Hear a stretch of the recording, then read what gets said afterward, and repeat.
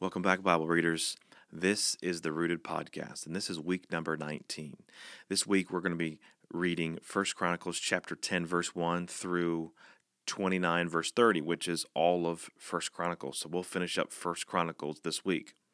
Also, I think this week that you have a day off, and that is a rarity in our Bible reading plan. So use that time wisely. Use that time to catch up if you need to.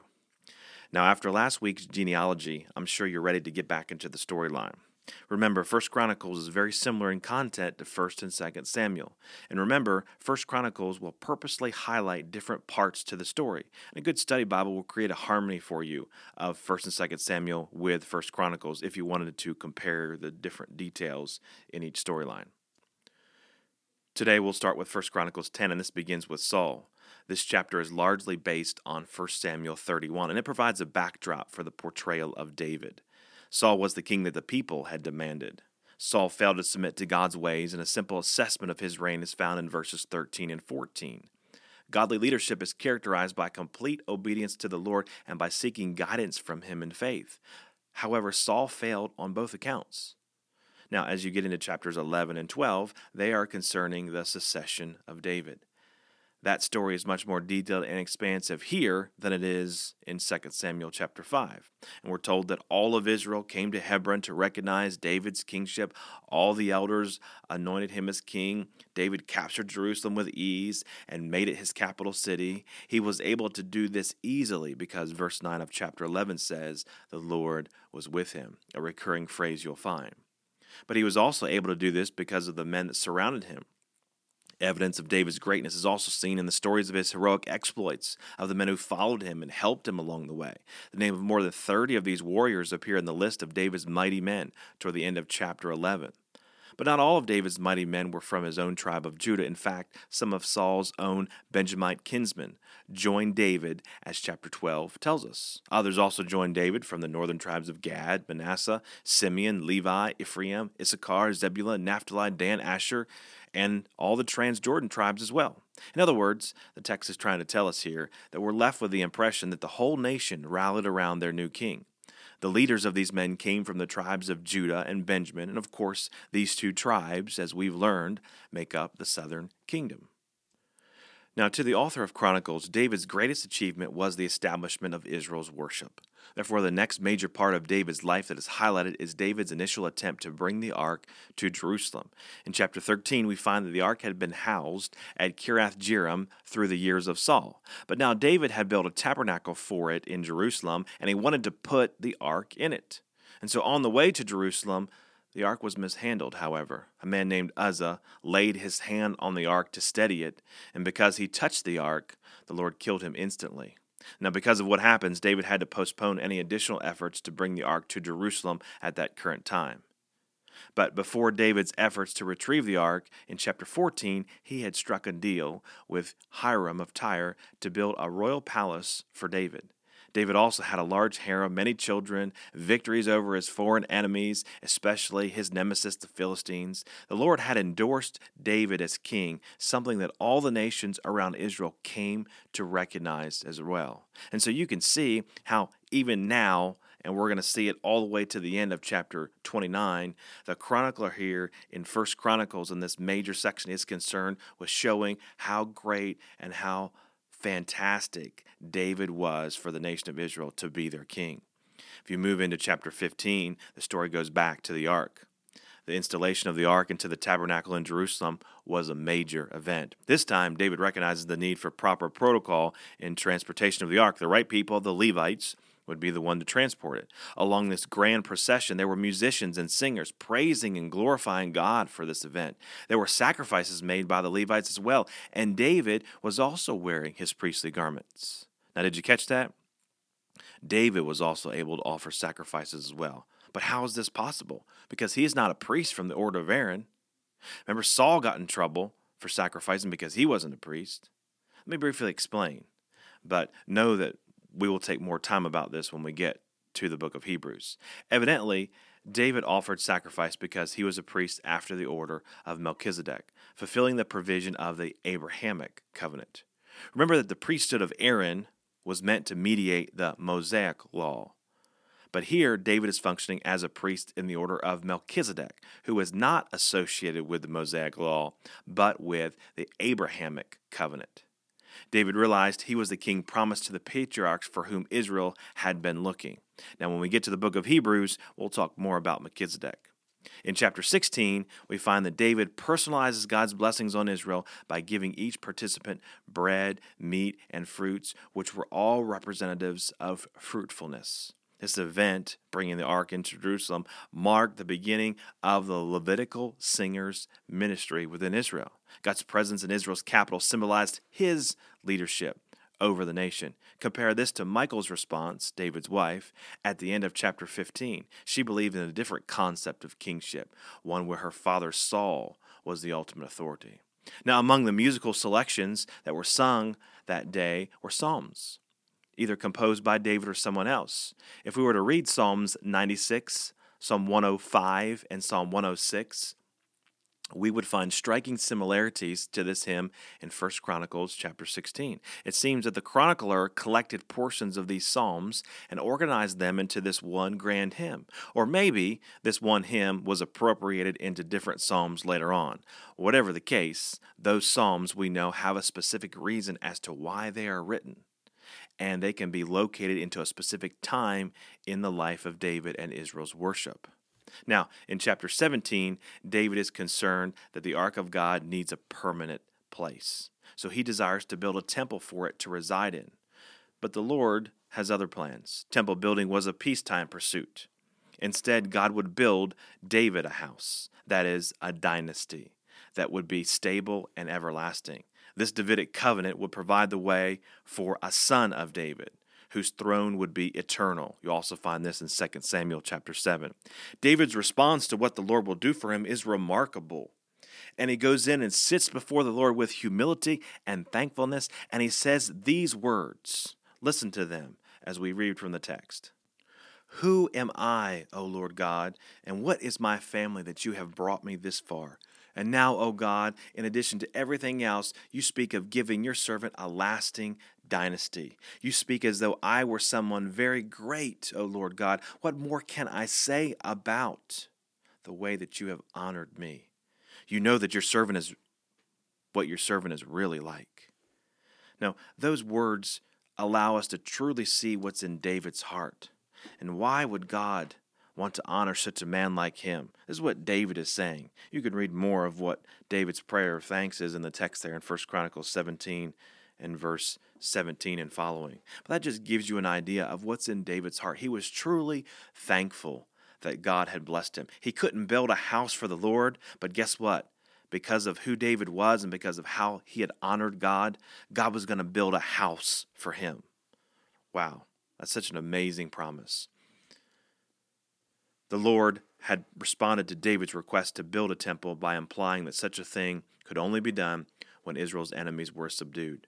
And so the accounts in chapters 18, 19, and 20 list the various military engagements that David undertook as a man of war until the day when peace would prevail under the leadership of his son Solomon.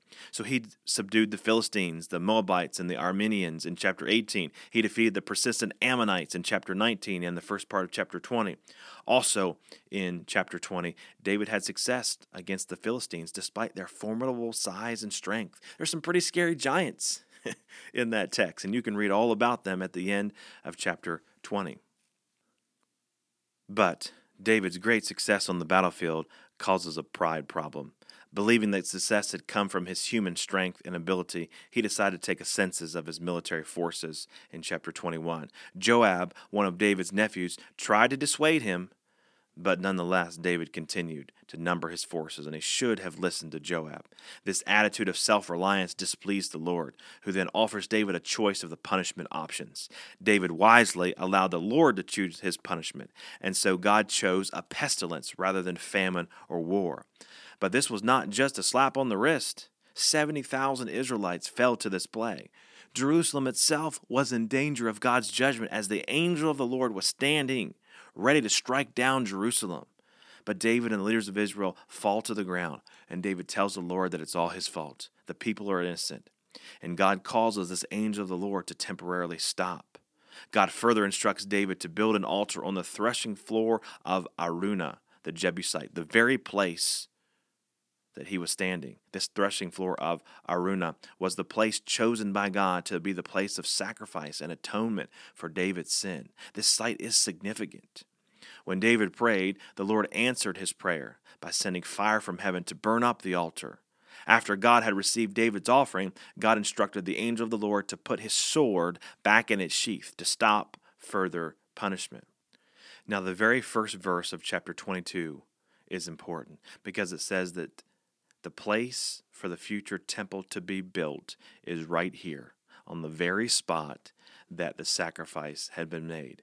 David is obviously following God's lead and following through with what God wanted, and the site he chooses for his temple. Now note the place chosen for this temple connects with both divine grace and forgiveness, following David's sin here, and a divine encounter via the angel of the Lord. Also, this place is associated with God's hearing the prayers of those who seek him in humility and obedience. God heard the prayer of David and responded. Now, if we fast forward to 2 Chronicles chapter 3, verse 1, you'll read that next week. The site the temple was built on is said to be Mount Moriah, which is the same place, if you know your Old Testament, where Abraham was prepared to offer Isaac as a sacrifice in Genesis 22. So you put all this together, and you know that the temple site is very significant. And maybe that's why it's still fought over today in Israel. It's a location of propitiation. It's a location of divine grace and divine mercy. It's a location of divine presence, of prayer, of sacrifice, of forgiveness. I can't think of a better place to put the temple, can you? Now, chapters 22 through 29 are mainly about preparation for David's successor. And these chapters do not have a sustained parallel in the books of Samuel or Kings, so they are unique to 1 Chronicles. In chapter 22, we read that David's inability to build the temple did not diminish his desire and interest in the project as he begins to gather all the materials needed for the completion of the project. David carefully instructs Solomon that he must carry forward the project as a direct mandate from God. If Solomon remained faithful and obedient to the Lord, then the Lord would bless him greatly. David also turns to Israel's leaders and commands them to cooperate with Solomon in providing a temple for the Lord that was worthy of him. A temple and its services, all its ministries, is a massive project. And so, beginning now, the remainder of the text talks about this massive organizational project. Chapter 23 speaks about the enormous amount of personnel needed to run the day-to-day operations, thousands of people. David numbered the Levites and divides them into 4 groups and assigns them the tasks of overseeing the temple in general, serving as officers and judges, working as caretakers, and leading in worship through instrumental music. The text does not say specifically which group did which task, like it said with the tabernacle. The ministry of the Levites would begin a new phase, since they wouldn't have to tear down and set back up the temple like they did with the tabernacle. So from this point forward, the Levites would assist the priests in the maintenance of the temple and with all the acts of worship that would take place in the temple. So in a general sense, we could say that the Levites were to assist the priests in fulfilling their roles as God's mediators in the temple. Now, speaking of the priests, you move to chapter 24. The priests, which were descendants of Aaron, constituted only one branch of the larger Levitical family. And so David organized the priests into 24 groups. And according to 2 Chronicles 23, which we'll come to at a later time, they were to serve 1 week at a time. Now we know that Zadok and Ahimelech served as high priests. Ahimelech served at the Jerusalem tabernacle David had set up until Zadok came in and replaced him.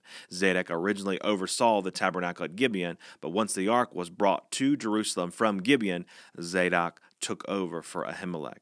Also in the second half of chapter 24, the order of Levitical service is determined by casting lots, so it's showing that there is no favoritism here. Every detail of temple service was extremely important to David. David lowered the age required for Levitical service from 30 to 20.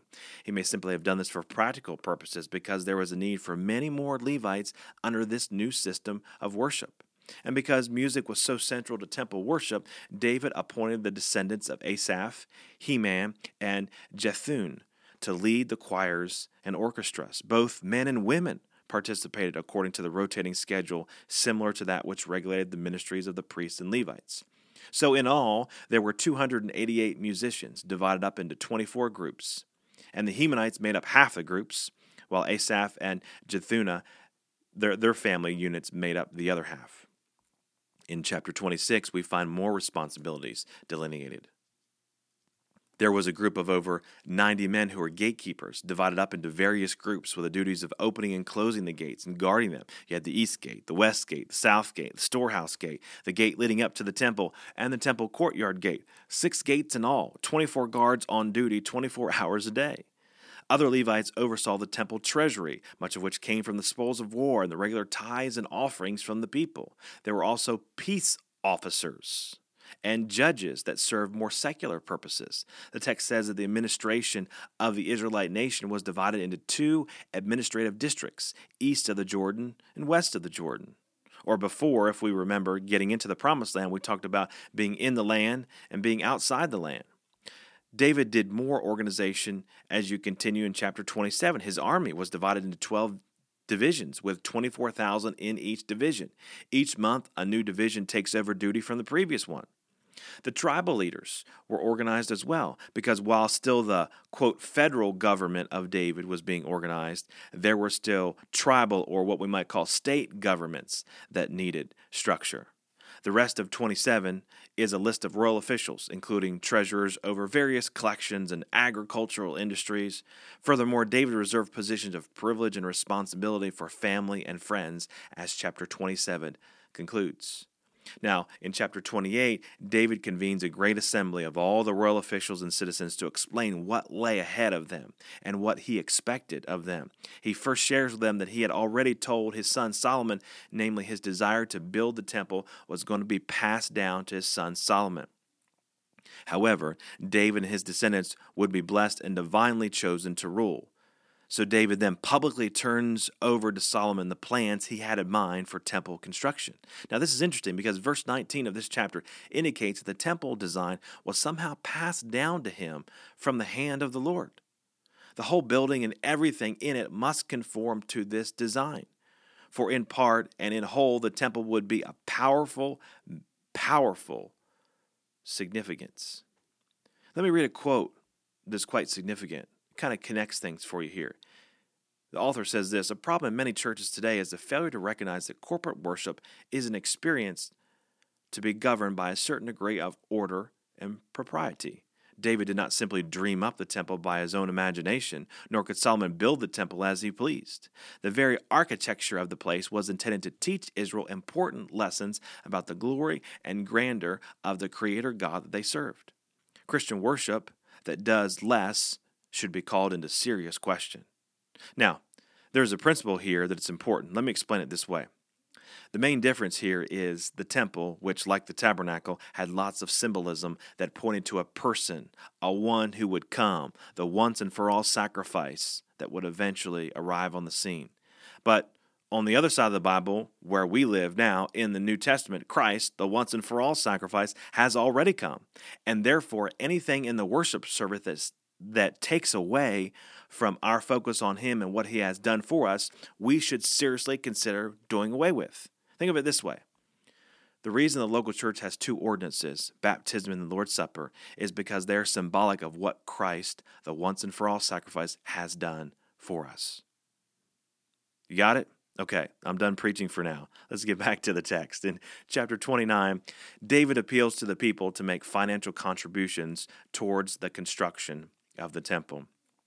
David had already made contributions, and the people follow his example, and they give willingly, and it causes David's heart to rejoice. In the second half of chapter 29, David offers a prayer of praise. These are likely the last official words of David, and in this prayer we find that David reminds the people that everything belonged to Israel's great God.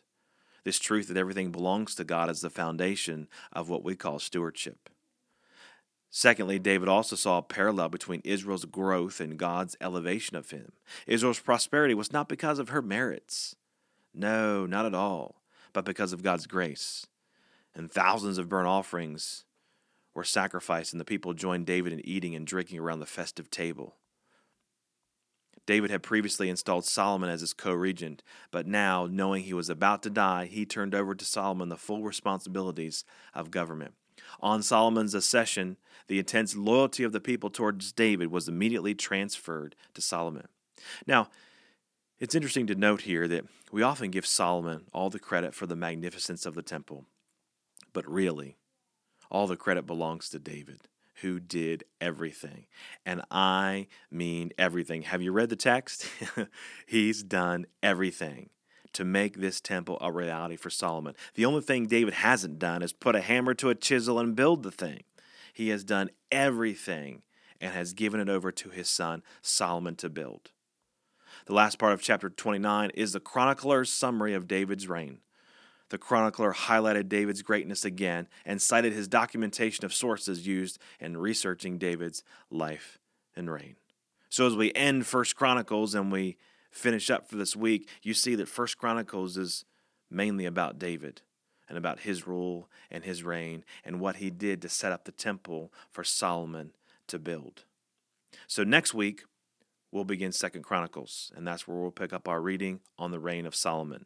Email any questions you have at BibleReading@lmbc.org, and I will talk with you all next week.